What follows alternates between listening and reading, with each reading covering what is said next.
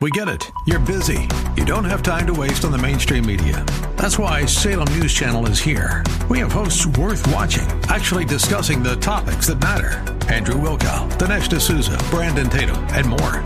Open debate and free speech you won't find anywhere else.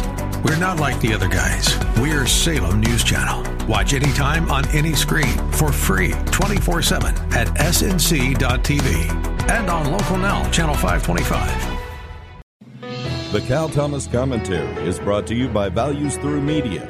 Now here's syndicated columnist Cal Thomas. One of the many Democratic presidential candidates is the mayor of South Bend, Indiana. His name is Pete Buttigieg. A Washington Post story described him as married to a man he calls his husband. It also says he wants his party to embrace religion, but not at the expense of excluding others.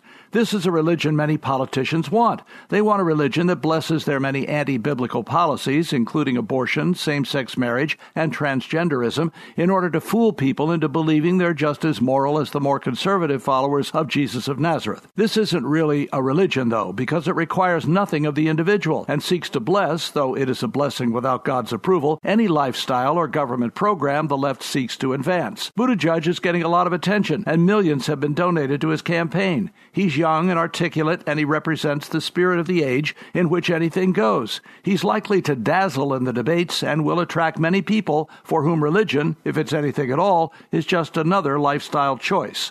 I'm Cal Thomas.